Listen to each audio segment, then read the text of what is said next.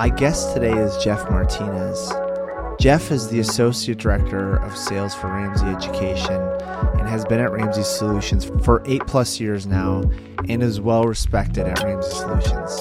He's good friends with my previous guest, Michael Reddish, and of course is part of the fraternity, the Soggy Bourbon Boys. Jeff opens up on his story today of how he grew up as a pastor's kid and how he uses performing arts to connect with others, and of course why he loves cigars. If you're new to the podcast, I found that some of the best ways to have conversations is over cigars, cider, or coffee. And I'm continuing the theme of conversations over cigars today with my good friend Jeff Martinez. And on a side note, I encourage you to check out the previous conversation I had with Michael Reddish, because that will bleed into today's conversation today. Jeff and I had a rich and deep conversation, and even a few tears were shed. Today's podcast is one that I will never forget. My name is Noah Corsten, and welcome to the 4Cs Podcast.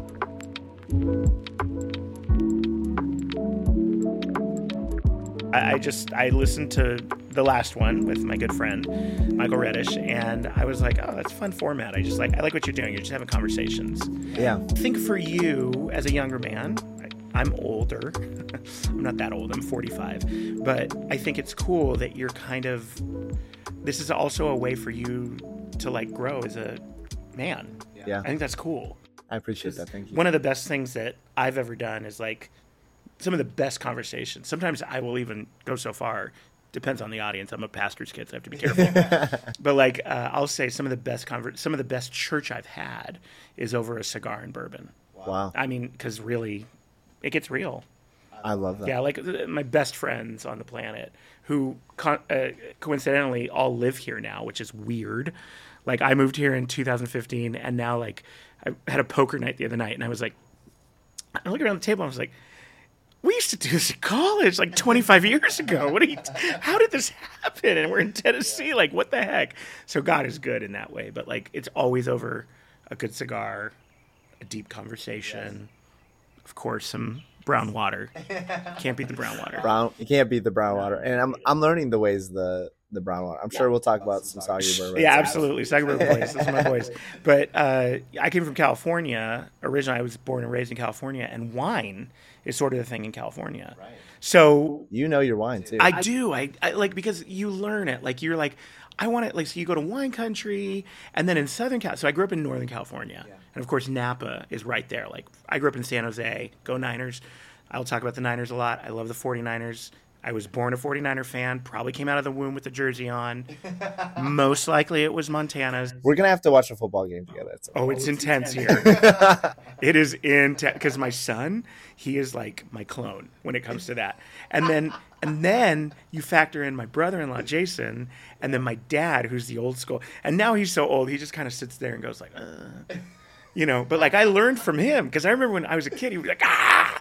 And so now and Anthony's ah! Ripping his face off, and then Jason is like me, he's around my age. He's just 5 years older than me. But when we watch a Niners game, it's it is an every Sunday or Thursday or whatever, Sunday night or Monday. It is an event for our family. It is our family dinner. We build everything around it. Even my wife, Clara, will be is there a Niners game on Sunday? Yeah. What time is the Niners game? Claire's not into it as much. No, that's not true.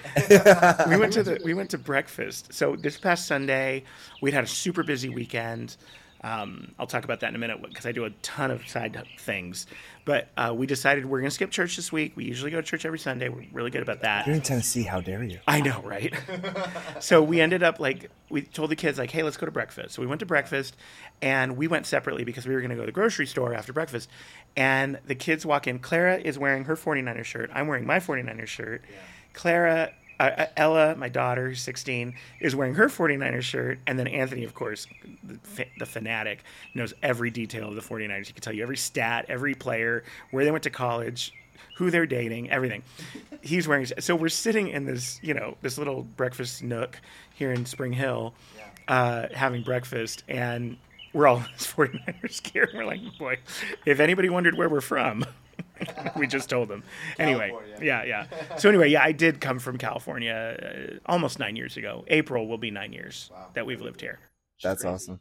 I feel like it's probably flown by. I've only been here almost 2 years. Yeah, And it goes fast. Oh my gosh, yeah. And for me, Tennessee is home. Like, I love Tennessee. Like, I didn't know of it. I had never been here until my final interview when they flew me out in February of 2015. I work for Ramsey, of course. Disclaimer. Yeah, just so you know. And that's why we moved here to work for the Ramsey company. And flew out in February of 2015. Got stuck here because they had one of the worst ice storms they have ever had. And it ended up being so bad that they shut down the airport for like a whole day. So my interviews were on a Monday, and then all the flights were canceled Monday night, Tuesday, all the way through Tuesday. So we were stuck. You know that Drury off McEwen? Yes. We were stuck there for 2 days. It was horrible. It was just horrible. Yeah, but Ramsey was great, and they took care of us. But you can even get a pizza. So I don't know if you know Drury, but Drury, like, they do free breakfast, and then they do like a It's the big hotel, Cool Springs. Yeah. And then they do like a dinner, which is like a snack. But it's like hot dogs and it's nothing good. But I was like, that's food. So, but it was cool because we really were able to kind of sit back and think about the decision to move away from California. Yeah. My wife Claire is from Orange County, California, a little town called Yorba Linda, home of Richard Nixon, if anybody's... Okay, fun fact. We had our wedding photos taken at the Nixon Library, which is not far from her house. That's pretty cool. She had never lived more than 30 minutes from her folks. And so for me, I left San Jose at 18, moved down to LA to go to college. That's where we met. And for me, moving didn't feel as impactful because my parents were willing to fly to Tennessee. The flight is about the same amount of time it takes to drive to San Jose from LA. It's like a 5-hour drive up the 5. Because in LA we put a "the" in front of all the freeways. But the weird thing in Northern California, where I grew up, San Francisco Bay Area, we just called it like 280. But then the moment you go into Southern California, it's like the 210. Sure. The 101. I don't know why. Yeah. So, it was a big decision. But that day that we were stuck here in the ice storm gave Claire and I a chance. And I have this, I should show you, come by my desk sometime. Yeah. I have this journal on my desk that I just keep with me because it's sort of like my Ebenezer stone, if I may. Yeah, I love that. There's a page in there. Ooh, I'm an emotional guy, so. No, this is good. There's a page in there where Claire and I wrote down like pros, cons, and all the pros got crossed out because we realized it was all just fear and there was no actual like con. Sure, not being near family was tough, but we live in a modern world where family can be here on a flight in a couple of hours and we could be home in a couple of hours if someone got sick. But the pros were like just connecting as a family of 4, getting financially free. I'm emotional because I'm sitting on the porch of a home that we dreamed of. And it was not plausible in California to actually own a home like this. Like I told you earlier, like we lived in a 1,500 square foot condo with shared walls, not in the best part of town. Our kids had 2 cement slabs to play on. They didn't know any better. It was their home. They loved it. But like when we pulled up here in 2018 to buy this house, like I was like, this can't be real, And it was the original owners. The guy was like uber OCD. Like my neighbor tells me that he used to like scrub the driveway with a toothbrush. Like he was a weirdo. But I'm really grateful because the house is like triple insulated. Like I think he had MS or something, so he was super worried about like germs and all that. Yeah. So the house is like it always is like perfectly 70 degrees. I don't even have to worry about thermostat usually. Like it's super insulated, it's all brick, it's wonderful.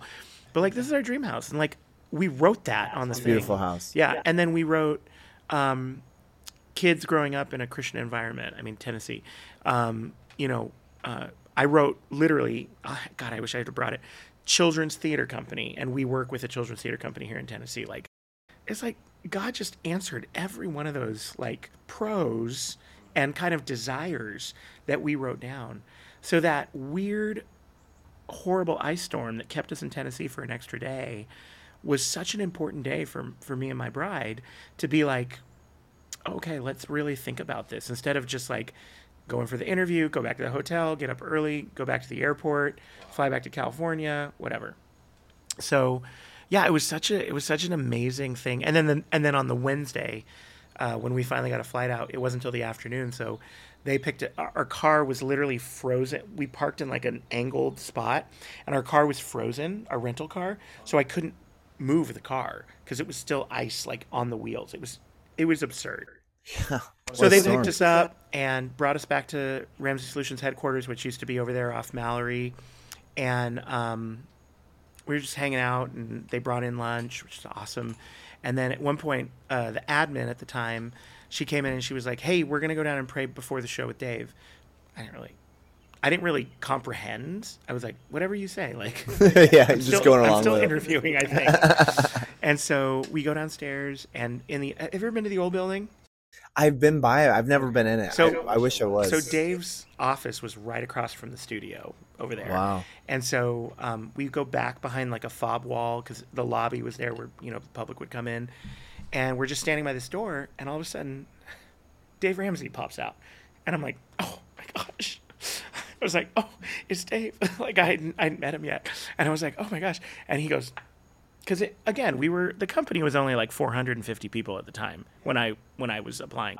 Only 450. I know, but I mean, it was because now we're 1,000 plus. So, but still, like it was. Dave knew everybody. Like Dave used to have flashcards when new people would come on, so he would learn their name. Like we even had there was one point where Dave bought this game that IT integrated into like our system, so we would go on and test, and we would get scores. It was so kooky because Dave was like, we should all know each other.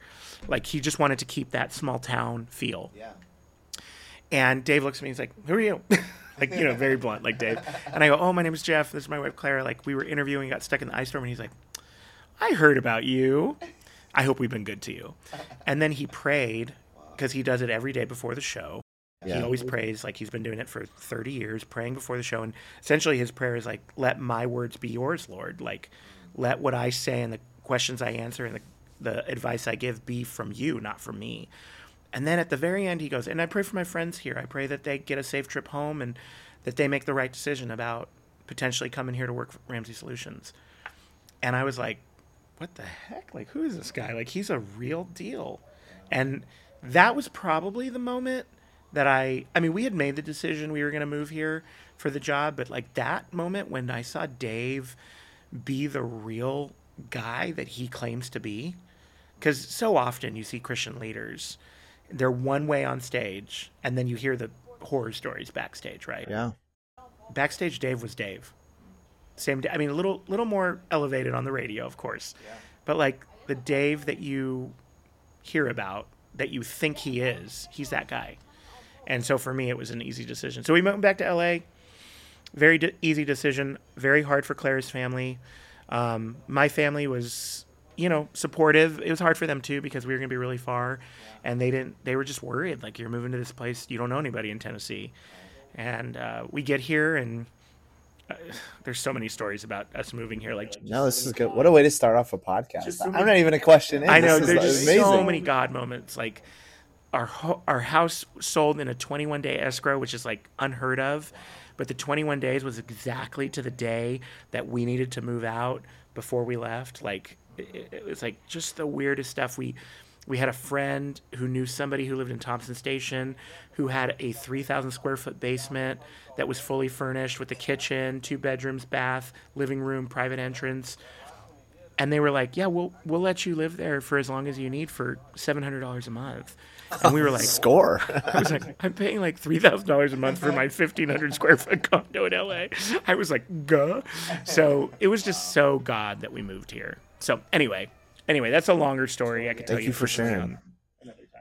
No, what a way to kick off this podcast. I didn't know you had to ask a question. I thought you did. No, that was, it's funny. Like sometimes I ask more of a fun question to start off the podcast, but thanks for starting off that way. That's a great way to start off. And we are at your house. Yeah, it's we're a on beautiful the place on the porch. Sunset. You're my second guest in a row with a cigar. So you and And Reddish are bourbon. good buddies. And bourbon, as I know when I had Reddish on, he was like, "Can we have an honorary seat with corn with the bourbon?" So I was like, "Absolutely." Yeah, it's true. So Corn is in the whiskey. That's you're right, yeah. and you're setting the stage. This beautiful sunset. This is my favorite place to sit in the fall and the spring, and sometimes in the winter when I bundle up.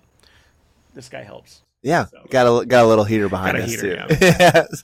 Well, thank you so much for being on the podcast today, Jeff. And I know the first time I met you, I don't know if you remember this, was actually a cigar night. Yeah. That Reddish helped start, and I got to get to know you from Dane, who you had lunch with. He's one of my co-members at Entree Leadership, and he's great. Yeah. I love Dane because he has this great story about somebody was asking about me, and he couldn't remember my name. And the funny thing about Dane is that everybody always forgets his name. They call him like Dirk or something else, just something. We call him Dale. Dale, yeah. But like people do call him, like people that don't know him as well. And so I always made fun of him, and I'd call him like Dirk or Dale or whatever, Daryl. And he forgot my name. So now every time we see each other, anytime we see each other, I'll say like, "What's up, dude?" And he'll go like, "Hey, Jake," whatever. Like even on the calendar invite for our lunch today, he said, "Lunch with the fabulous Jake Martinez." So it's like, it's our That's hilarious. joke. I love it. Well, one thing I do know about you, which this podcast is oriented, is you're a community builder in so many areas. And when I sent you the podcast with Reddish, you're like, "Hey, I'll be on if you want." I was like, without hesitation, I wanted you on because that's who you are. You are a connector, and so even it says it on your LinkedIn too. So and I love it. Yeah. It's just I told you before we started, like my dad's a pastor, and my grandfather was a pastor. So for me, I grew up kind of with this idea that we would be in San Antonio, Texas for something. And my dad would be walking down the street. And someone would be like, "John," or his nickname was Pinky. So they'd be like, "Pinky." Because when he was a kid. That's hilarious. As a kid, he was real white-skinned. And he's Mexican. I'm Hispanic if you hadn't figured out my last name. Although Dave Ramsey calls me Martinez, which is southernizing my name. But anyway, like my dad is, he's Mexican. He's half Mexican, half Spanish. My mother, full-blooded Spanish. So I'm mostly Spanish. So I have a lighter skin, but my dad was white and he had red hair. So they used to call him Pinky when he was a kid. But we'd be anywhere. We'd be at like a Lowe's. There was no Lowe's. Let's say a Home Depot, across town from where we lived, and someone would be Pinky, and because he's Hispanic, so you hear a little accent. And my dad would be like, "Oh," and he's like, "Oh yeah, this guy." And so I think I just grew up like always going like, my dad knows everybody, but then I would see the other side of that, where my dad would walk up to a stranger, and be like, "How are you, friend?" And they'd be like, "Who are you?" And my dad would be like, "Oh, my name's John. I'm a pastor. Like, how are you? Like, how are you doing today?" And my dad he tuned into the Holy Spirit and just had this sense of like, that guy needs something today. My grandpa was the same way. There's this great story about my grandfather. They lived in Greeley, Colorado, which is, you know where that is because you're from Colorado. Yeah, I do. But my grandfather pastored a church in Cheyenne. So every Sunday morning they get up super early. Go to Wyoming. Yeah. They'd get up super early and drive to Cheyenne. My grandpa would preach. And Hispanic churches, Mexican churches are like black churches. Church starts, but there's no end time. It's just like, we just keep going. We keep preaching and singing and whatever. So it's very similar. And so they'd be heading home around 2-3 o'clock. And this one Sunday, my grandpa saw these migrant workers working in the potato fields on the way back from Cheyenne. He pulls over the car. And my grandmother's like, "David," like in Spanish, I can't do it, but he's like, "David, what are you doing?" He's like, "Oh, just wait a second." And he walked out in the middle of the field.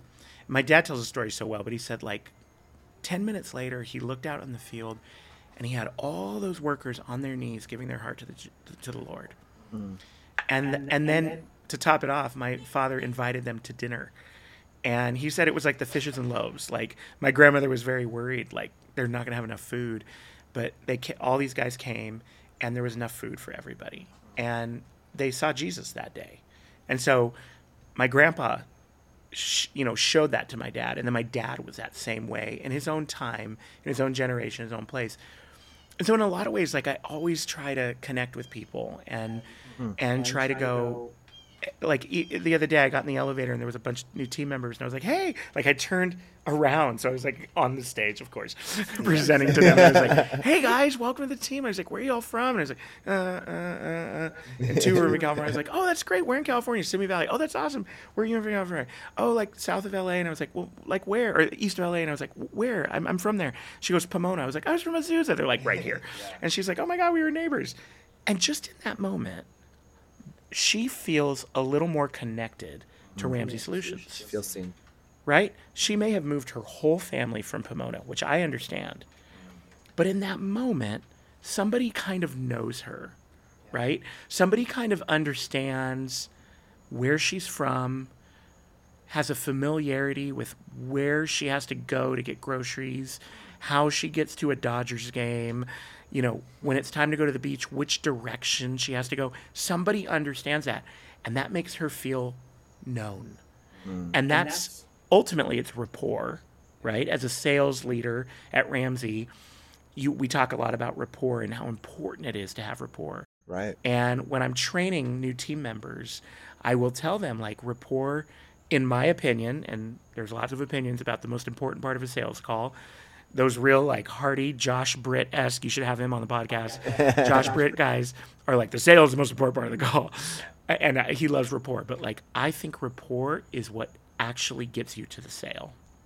It's trying to find something that connects the two of you. When I met you the first time, Colorado was my hook. I connected with you on Colorado. I told you I had family in Greeley. Yeah. I told you I had a lot of Bronco fans as family. And that instantly made you feel known. It made you feel like, oh, this guy kind of understands where I come from. Like, he gets me a little bit. That's cool. You know, so finding those, I call them hooks.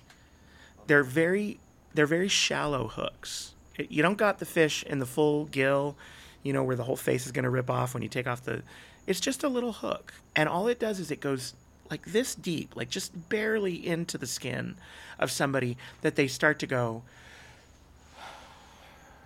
okay, let's talk. Can breathe a little bit. And then all of a sudden they forget it's a sales call. The best compliment I ever got from one of my clients when I started at Ramsey, I started selling financial peace.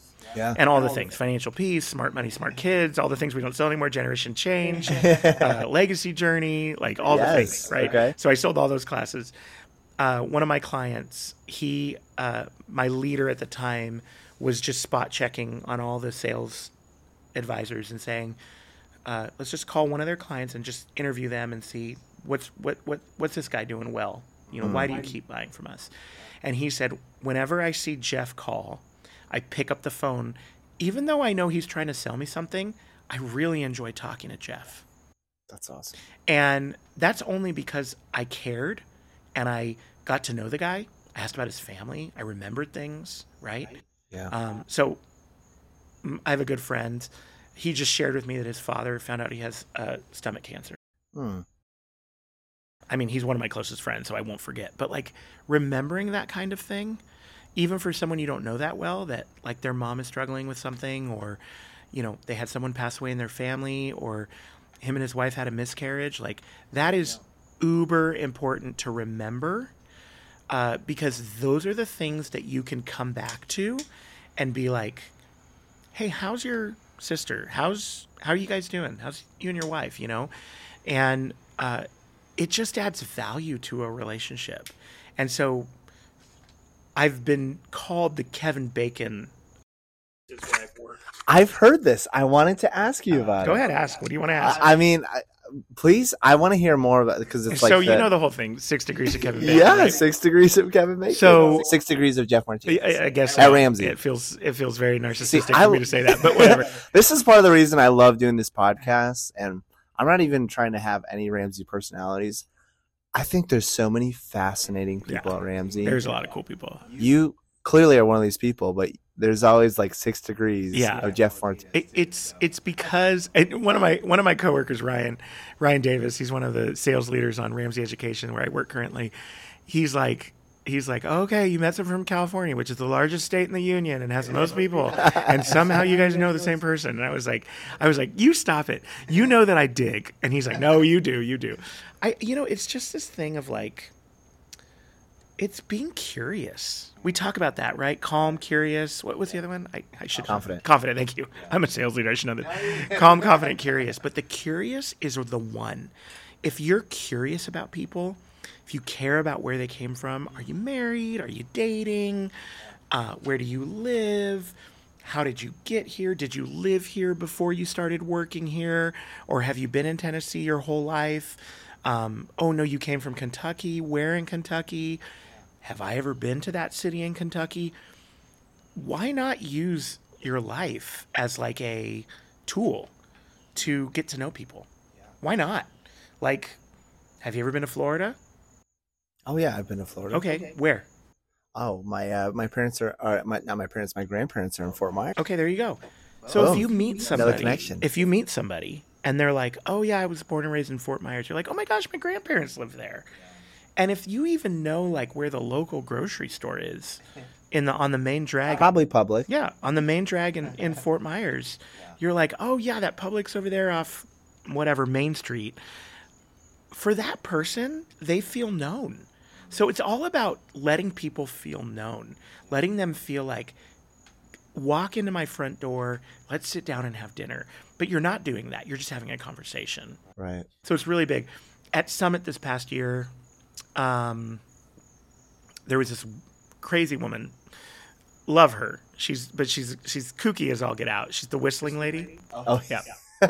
So we get some characters. yeah, out we on get some Trader characters. I Joe's love somewhere. her. She's so sweet. If she's listening, you're amazing, and I wish you the best. But like Bonnie, our marketer on Ramsey Ed, she's like, Jeff, you got it, because Bonnie knows I love a good story. She's like, Jeff, you got to hear his story. And she said, Bonnie said, guess what holds the world record in? And I was like, huh. And I looked at her, and she just had, her lips were very prominent. They weren't like massive, but there was something about her mouth. And I go, whistling? And she felt like I had told her that she won $1 trillion. Wow. Because I don't know how I did it. I don't know. It was like, but like she's a whistler, and she's like a world record whistler. And I'm good friends with Joe Levitt, who also works at Ramsey. And he was the host. Great host. Great host. And he's a friend. I mean, he's a genuine friend. And I texted him and I said, bro, you have the world record whistler in the room. And then he ended up utilizing it in like a moment where they were trying to do another bit, and the guy wasn't in the room, so they were like, let's get the whistler up here. And it was weird, but whatever. But like just paying attention and Those moments. caring about what's important to the person you're talking to. What's important to you? A few months ago, you were getting married. Yeah, and so I good memory. remember asking you a couple of times, like, hey, wedding's coming up. Like for some reason, we always see each other in the bathroom, which is It's weird. true. Because We're on the same floor. We're on the same floor. So really, the only Opposite side of the common building, space yeah. is our bathroom. You're right. But I remember asking you about your wedding. And then I remember one time I asked you, you're like, oh, yeah, it was like 3 weeks ago. And I was like, oh, my gosh, congratulations. But like for you, that probably felt like, wow, that's so cool that this guy remembers. Yeah. I don't even know this guy. I don't even know what his wife and kids look like. But like he remembers that I got married. You're a warm person, Jeff. I'm warm. And you're very, and I think that's what I really appreciate, not only about you, but just that's your reputation, as we like to say at Ramsey, your personal brand. Yeah, it is my brand. Which is great too, though. It's also social butterfly. People are like, oh, like Hi, well, like literally people will on be the like, desk, like on the somebody will disc be like, assessment. Michael is like the older brother I never had. And I always say I'm like Love the it. older brother you never wanted. He's like, I love you. But Michael always give me a hard time. He's like, let me guess. You went to college with him and you lived in that room in that window. Because I always have a story to tell. Like when we used to go to California for these Catalyst events, Yeah. which is a church event. Because Right. Michael used to be on the We church. talked about it a little Yeah, bit. yeah. We used to be on the church team together. And so we'd go to events, and I was like, you guys see that window right there? I lived with, somebody So absurd. And he was just like, and Michael's the best eye roller of all. His eye rolls, I will ask him, like, please roll your eyes at me right now. And they're like, it's like a sunset. So, yeah. But like, I feel like getting to know people and caring about them in the moment, it's so valuable. It pays out in dividends. Oh, the guy that spoke at Devo this morning, like when he talked about making eye contact, like, I mean, that's important, but like remembering something about someone, I'm really bad with names. Horrible, which is so funny. Like but that's because I'm a social butterfly. So I meet like 1,000 people in a night. So how can I remember everybody's names? But I'll remember your story. I'll remember something about your story. And that is almost more valuable than remembering your name.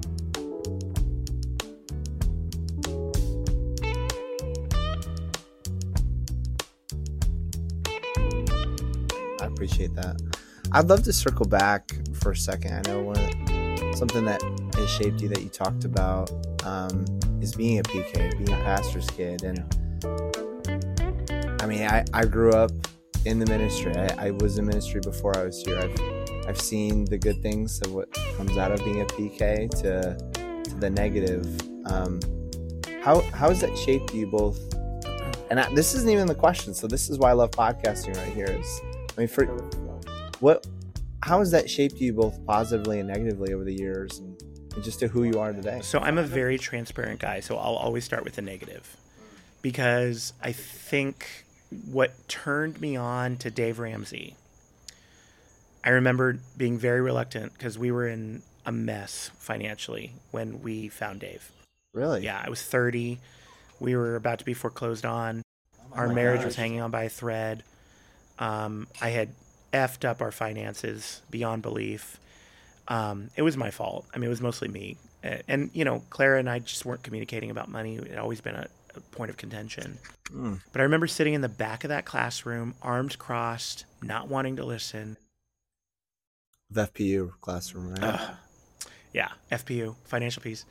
And Dave starts telling the story about standing in the shower with the water so hot he could barely stand it. And crying. And I was like, oh my God, I just did that this morning. I'm like, you get me, dude. Like, you get me. And it was that transparency that Dave doesn't go, get out of debt, be a millionaire like me. That's not what he says. He says, I effed up royally. And I was at the bottom of the barrel. If you ever come visit Ramsey Solutions, for people that are listening, in our lobby is literally the bankruptcy letter. You have to have so much humility to put that bankruptcy letter on the wall of your headquarters. When you're telling people how to get out of debt and do better with money, you're putting your bankruptcy letter up? As Dave would say, why would you take a shop class from a teacher without fingers, right? That means he's not very good at what he does. But Dave is so humble to share that.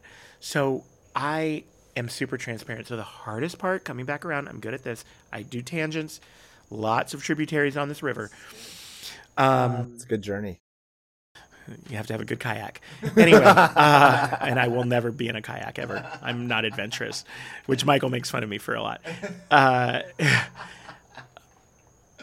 Growing up as a PK, my sister and I have a podcast called Recovering PK Podcast, and it came out of a conversation in her kitchen because we were talking about how for some reason Christians will mask all the bad.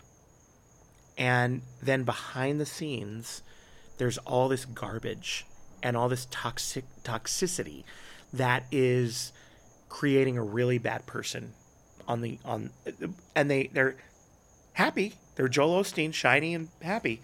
But the way they treat people is not the same as their face is showing.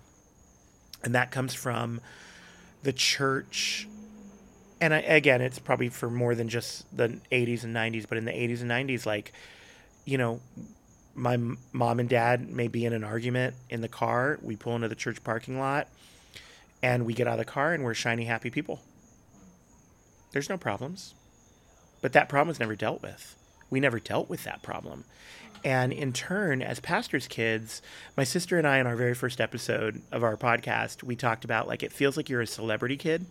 Like everybody's looking at you.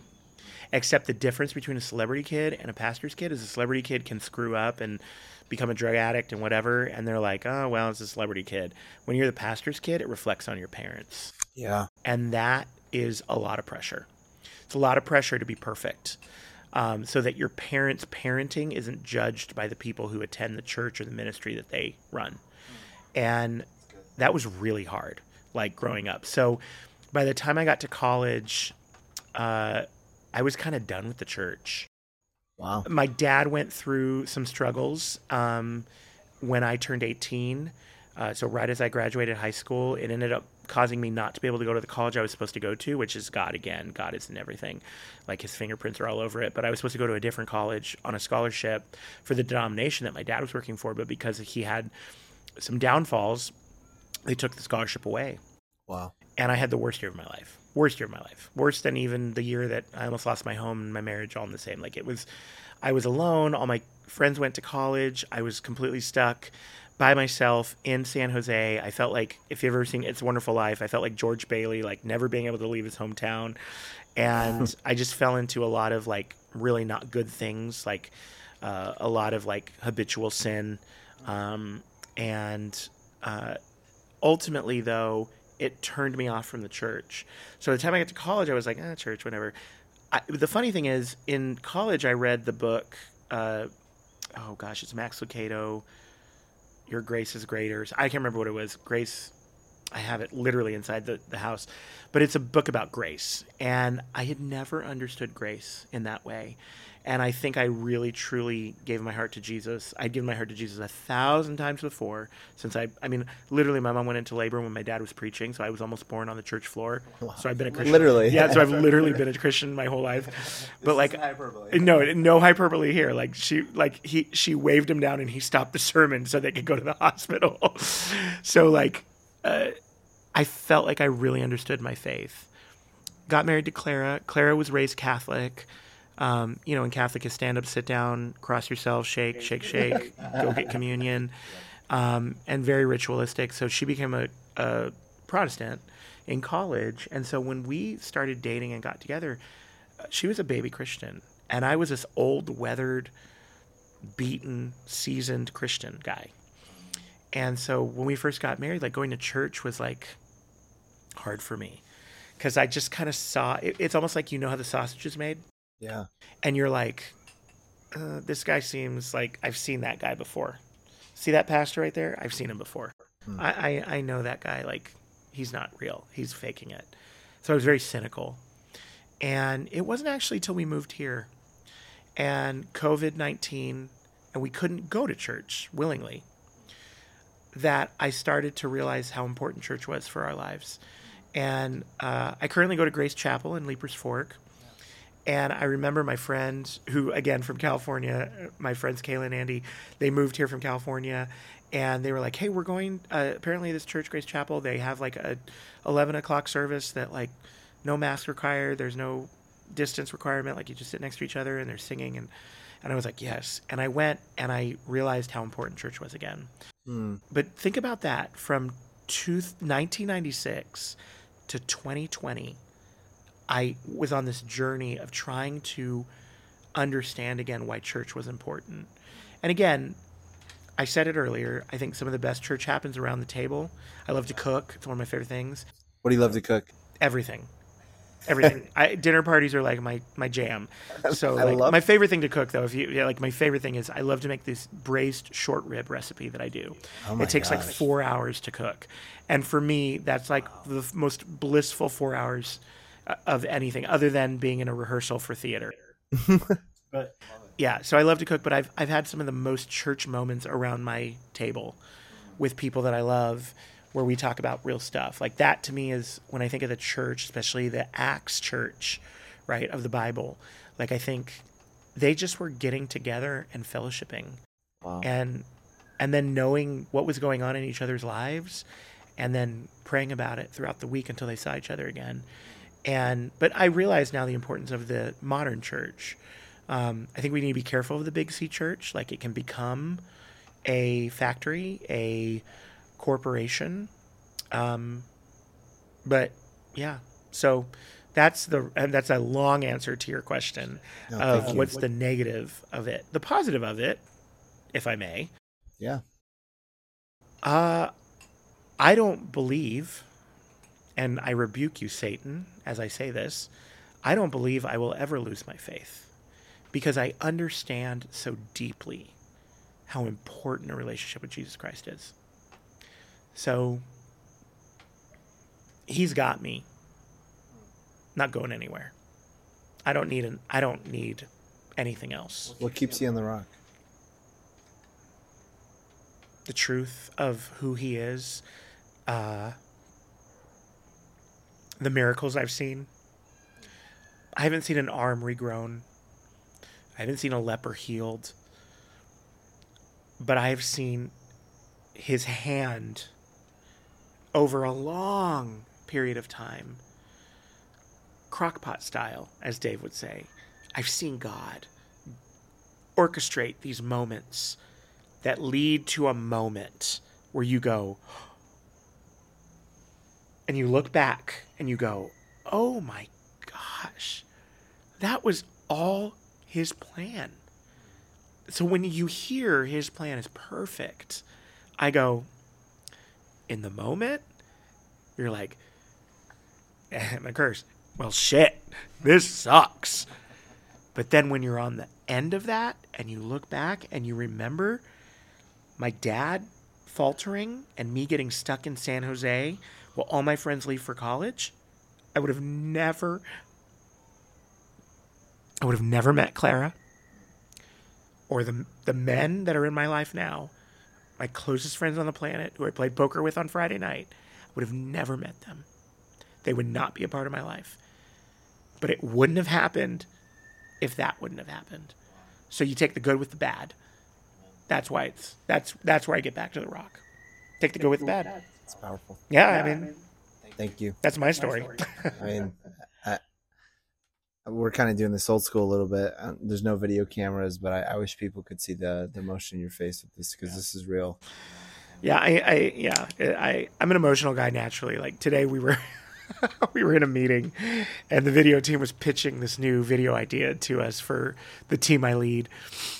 And they just pitched it. And I was like, I'm done. Because I started to cry because it was a really good pitch.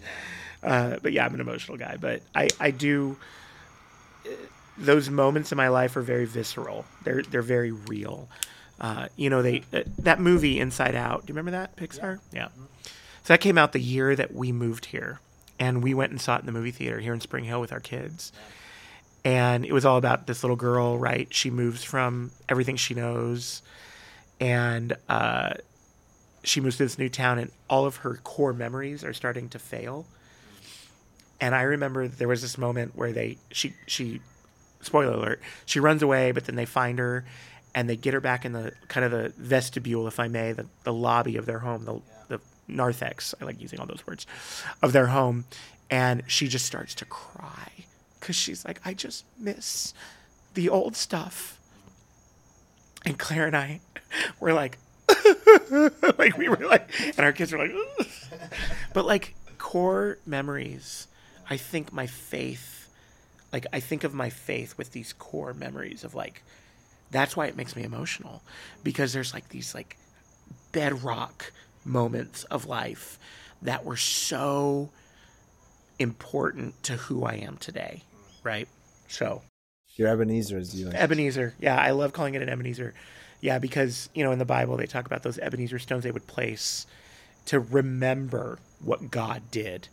So I have these Ebenezer stones sitting in my brain that I think will be with me unless I go crazy or something when I get old, that will always be with me, that I can always reach back if my faith is ever in question, right?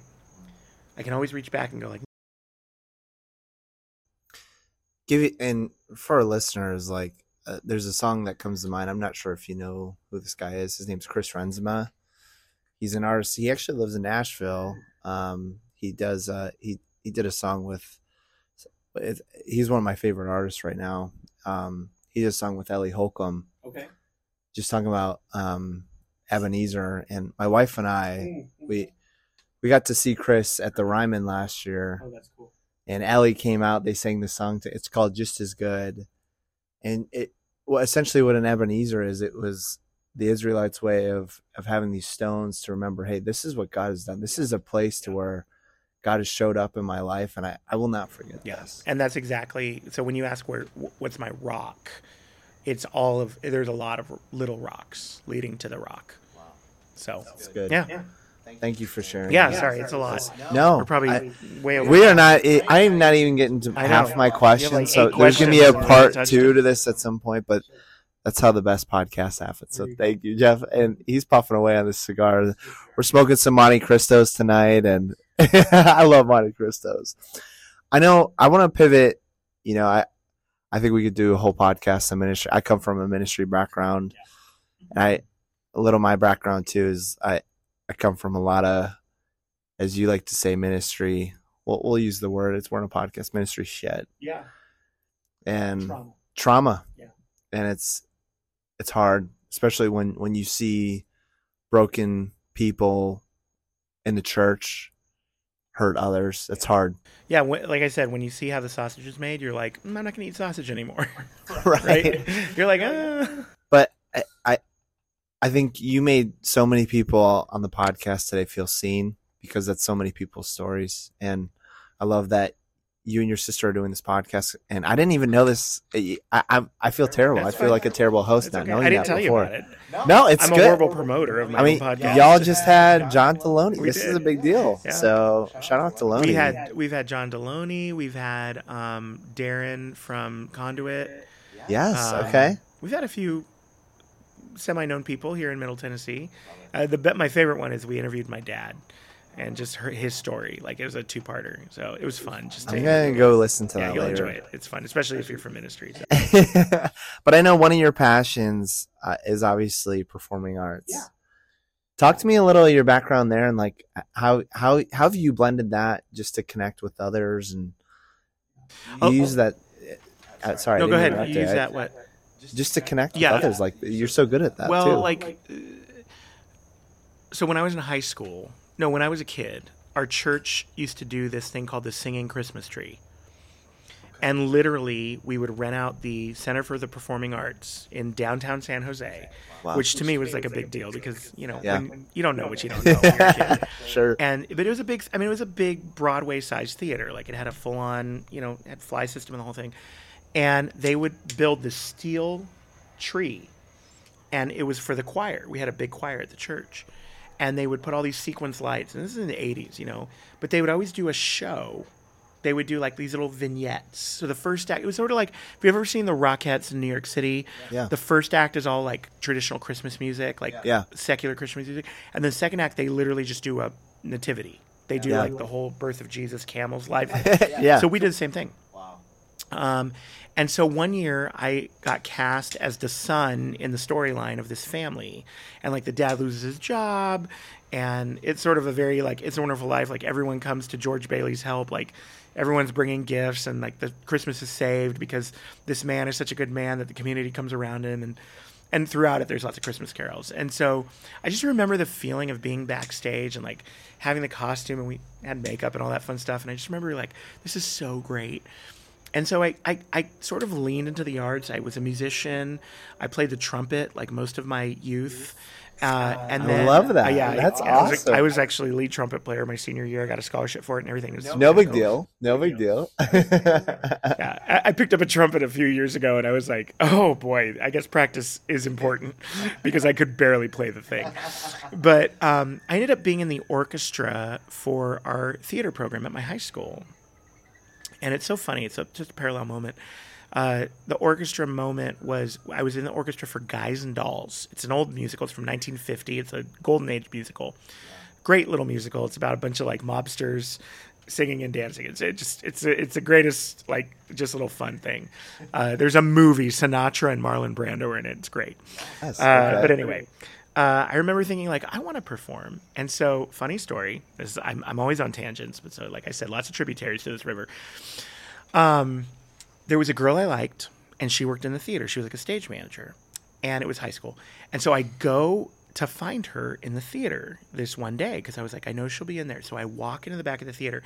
Now, the theater teacher, interestingly enough, was also the Bible teacher, and he happened to be my Bible teacher. I went to a Christian high school. And I walk into the back, and I don't know if I made a noise or the door, but everyone turns and looks at me. And his name was Ken Hill. And Ken goes, Jeff Martinez, do you want to be in a show? And I had been thinking about it. And I look at Ken, and I look at this girl, Jen, and I look back at Ken, and I see Jen like almost like, and I'm like, what? This is going to get me the girl. So I was like, sure. And so I got cast. Like, I didn't even have to audition. Ended up playing Mr. Martini in the play version of It's a Wonderful Life, which I've mentioned multiple times. It's my favorite one of my favorite movies. If you haven't seen it, watch it. I've only enjoyed parts of that movie. Okay. It's terrible. I have not really enjoyed the full. Come watch it with me and Josh Britt. Every Christmas, our wives, Claire Britt and Clara Martinez, will figure out the date that Josh and I are going to sit down and watch It's a Wonderful Life. And the two of us, this is how we became best friends here in Tennessee.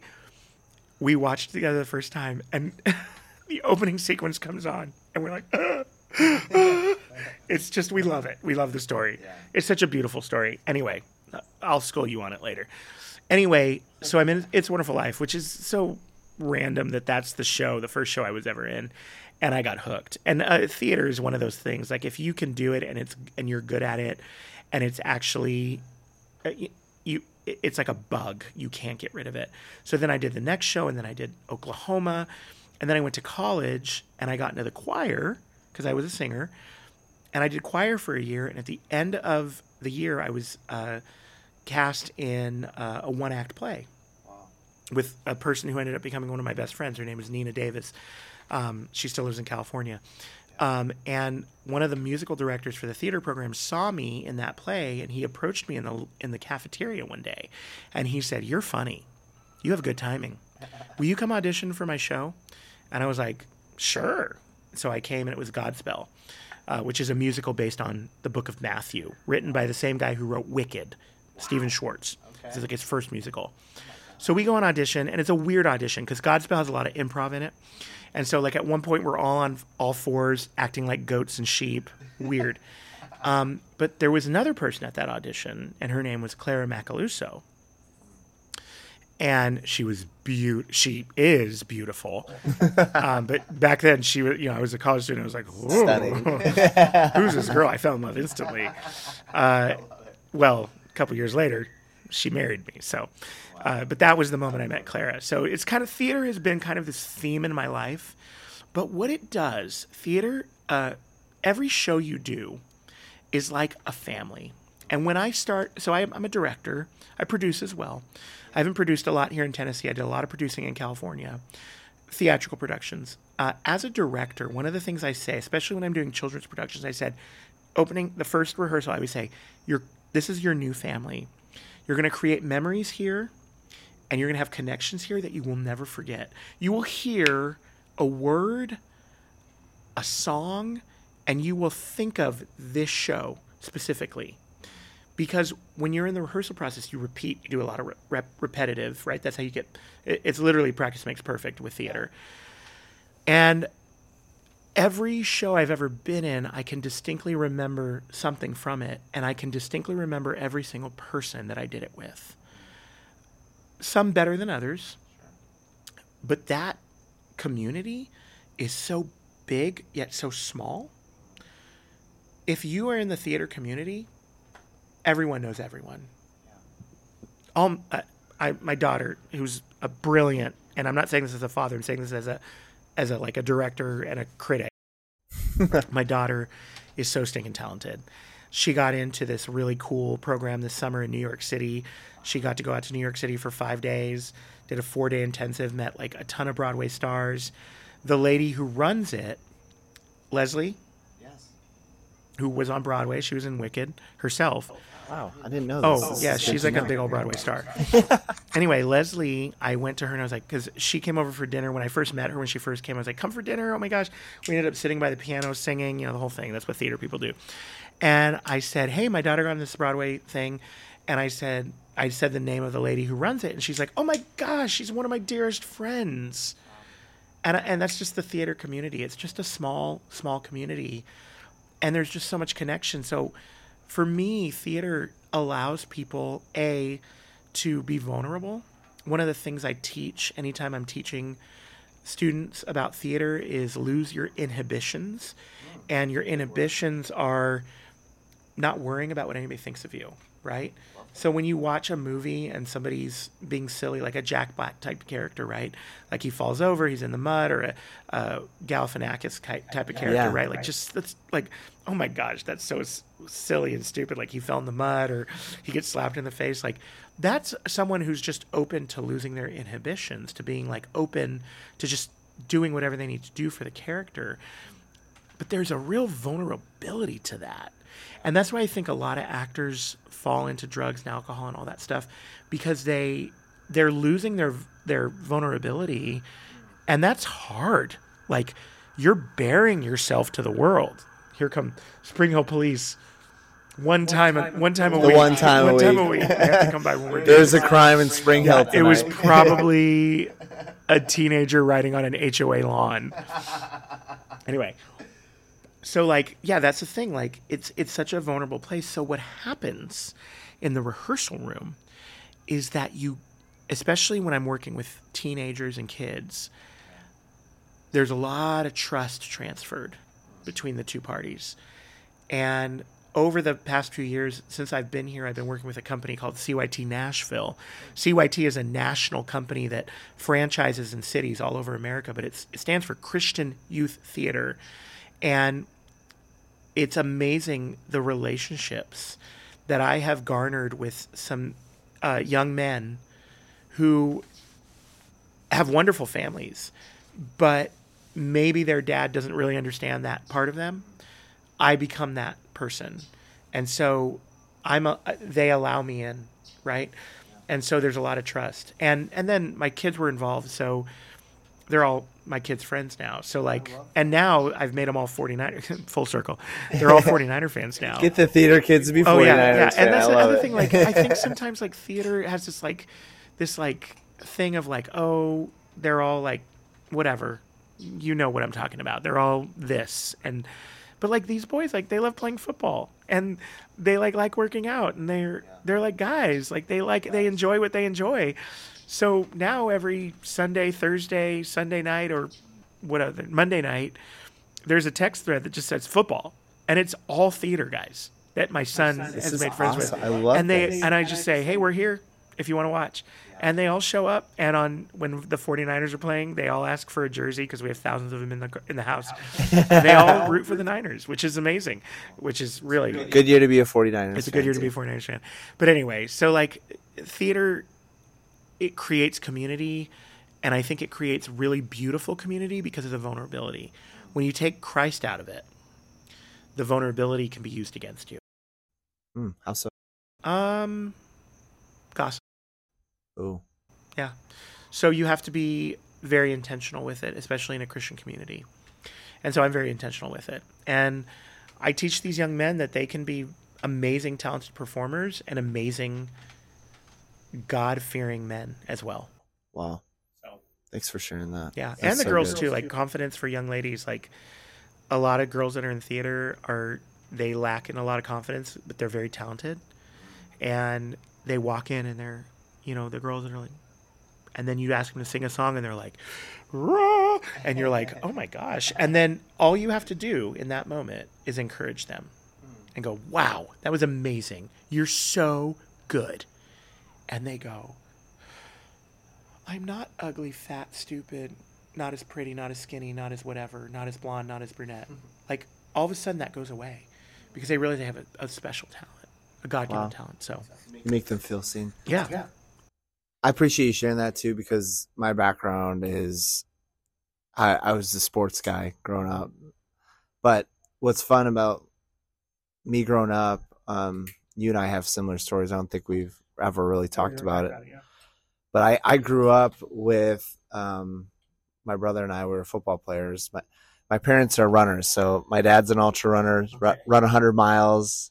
Wow. He's got our golden doodle up to 30 plus miles, so he's the true Iron Man. But something my mom said, she goes, you are going to learn a little bit of an instrument, like throw us into some kind of arts. And I was like, all right, I'll play drums. Yeah. And I look back and I'm so thankful because there's a community there that I got to learn from. understand, and they're so fun. Yeah. And I don't quite understand to the level that you do.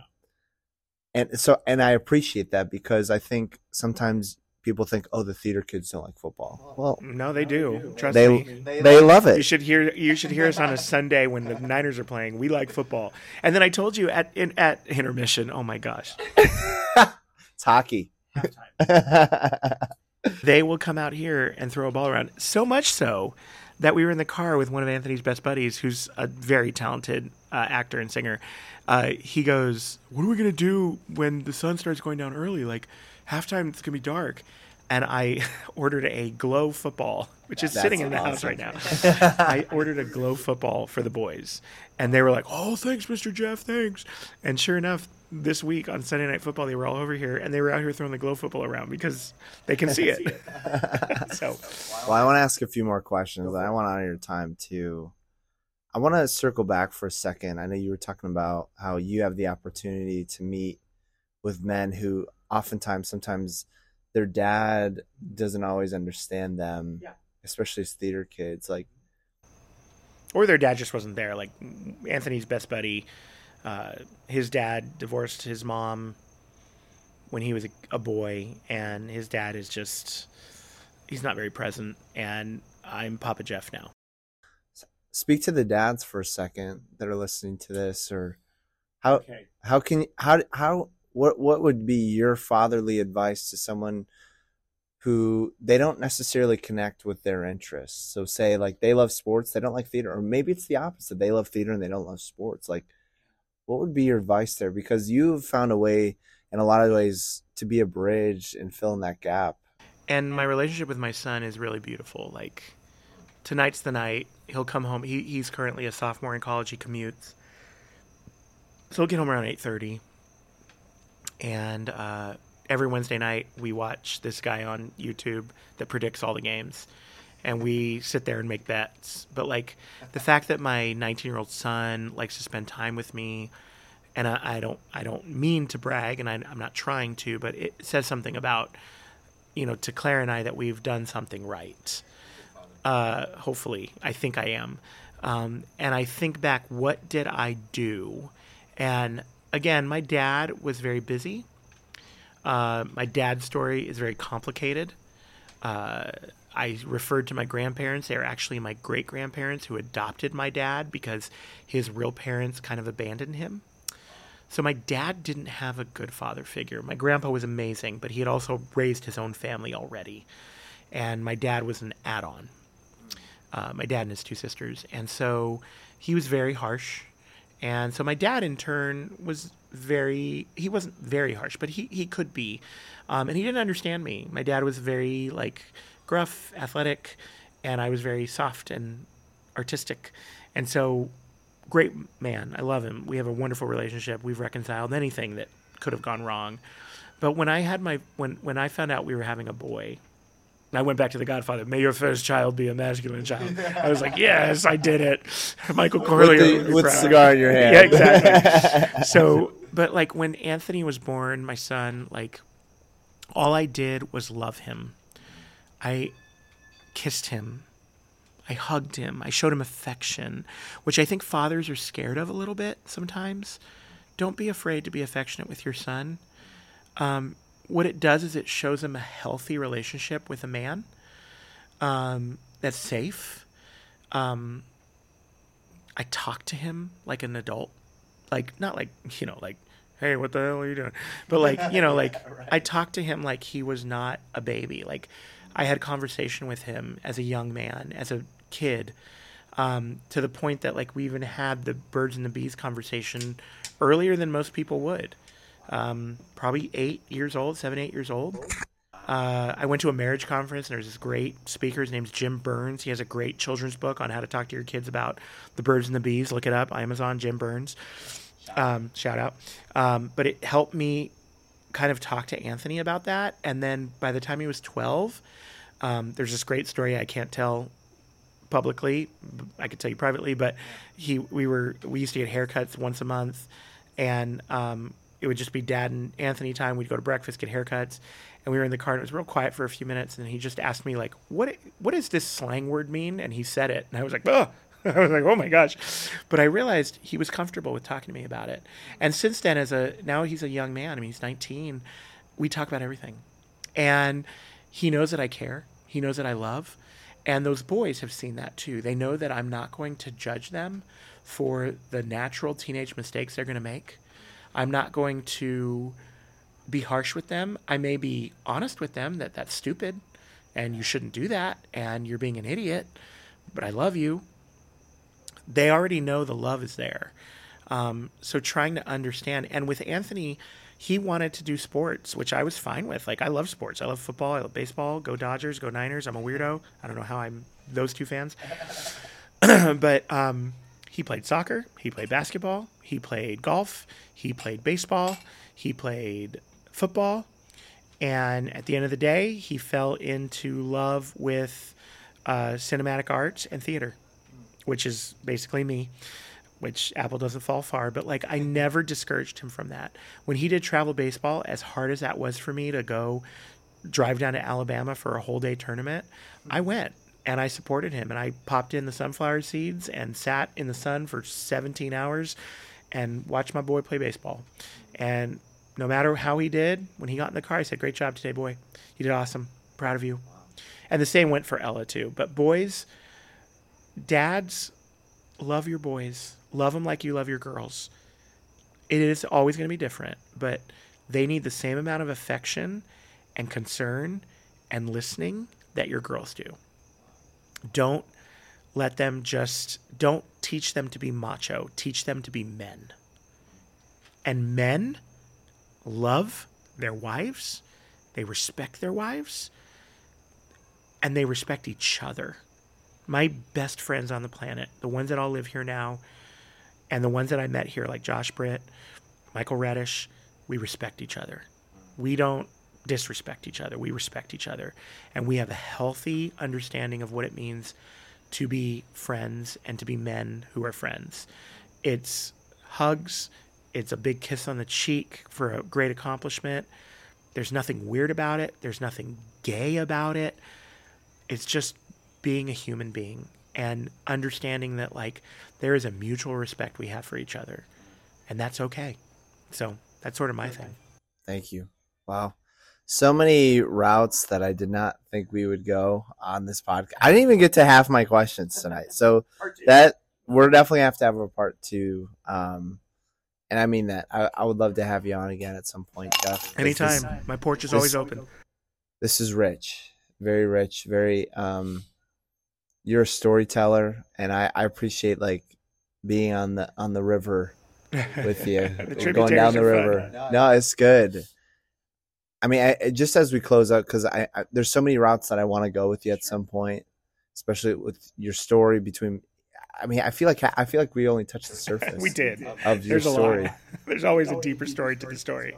But I don't just say this, Jeff. I think you have made so many people feel seen with your story, and I appreciate that because it's relatable, but it's real. And I think more than anything, I mean, I heard Dave say this on a podcast with Gen Z Millennial, because I mean, my heart for this podcast is for not only Gen Z Millennial, but Gen Z Millennial men, because so many men don't know how to have conversations like this. Yeah. And authenticity is a word that comes to mind, and you just provided that. So thank you. Yeah, you have to be real. You have to learn how to bear it out.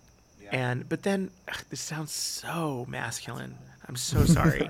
But there's a part of bearing out your honest who you are that is manning up. Like, real quick, when I was in college, my freshman year, didn't know really anybody, had a few friends there at the college I went to, got into this choir. It was a men's choir. Yeah. I met 5 other guys. Let me see if I can remember all their names. Dave, Jay, John, Scotty, and Ace. Nice. Good memory.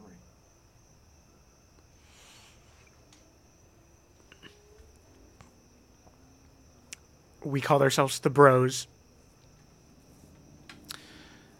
The way we connected the first time was like, hey, you guys want to go up to the point, which was like just this, like, we lived right by this big mountain range where our college was, right in San Gabriel Valley, like San Gabriel Mountains. And there was this point where people would go up and, do the thing.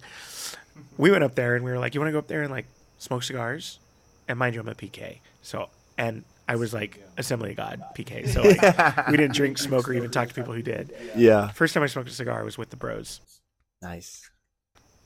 Those relationships were the most valuable relationships I've ever had, because it taught me how to man up by being vulnerable.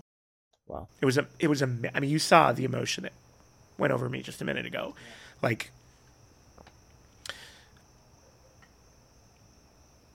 those 5 guys taught me how to be a man. It was the first time I understood what it was to be a true guy. What did they teach you? They were all vulnerable. Ace lost his mom when he was like 12. Scotty, his family was effed up. Jay, his mom was single, and his stepdad became like the father he never knew he needed.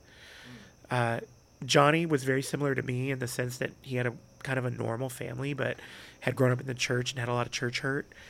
And Dave just kind of had a dysfunctional family, but didn't know it. And then I show up with my church hurt, my dad is pastor and all this stuff, and we just kind of allowed each other to be who we were. Like, there was no rules.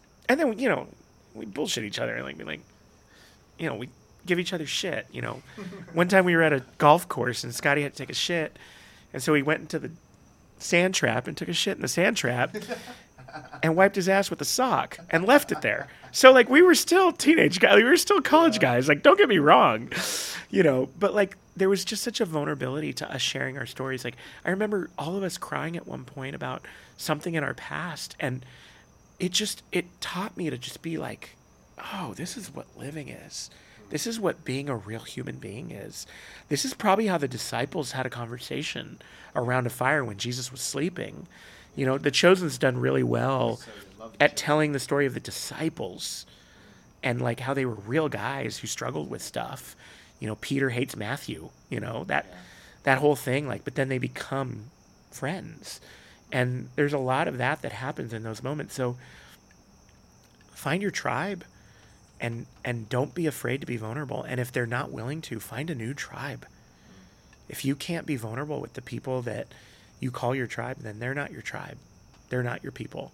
They're not the ones that you can go to and say, hey man, I'm struggling, or our wives talk and the husband texts me and says, what's going on, bro?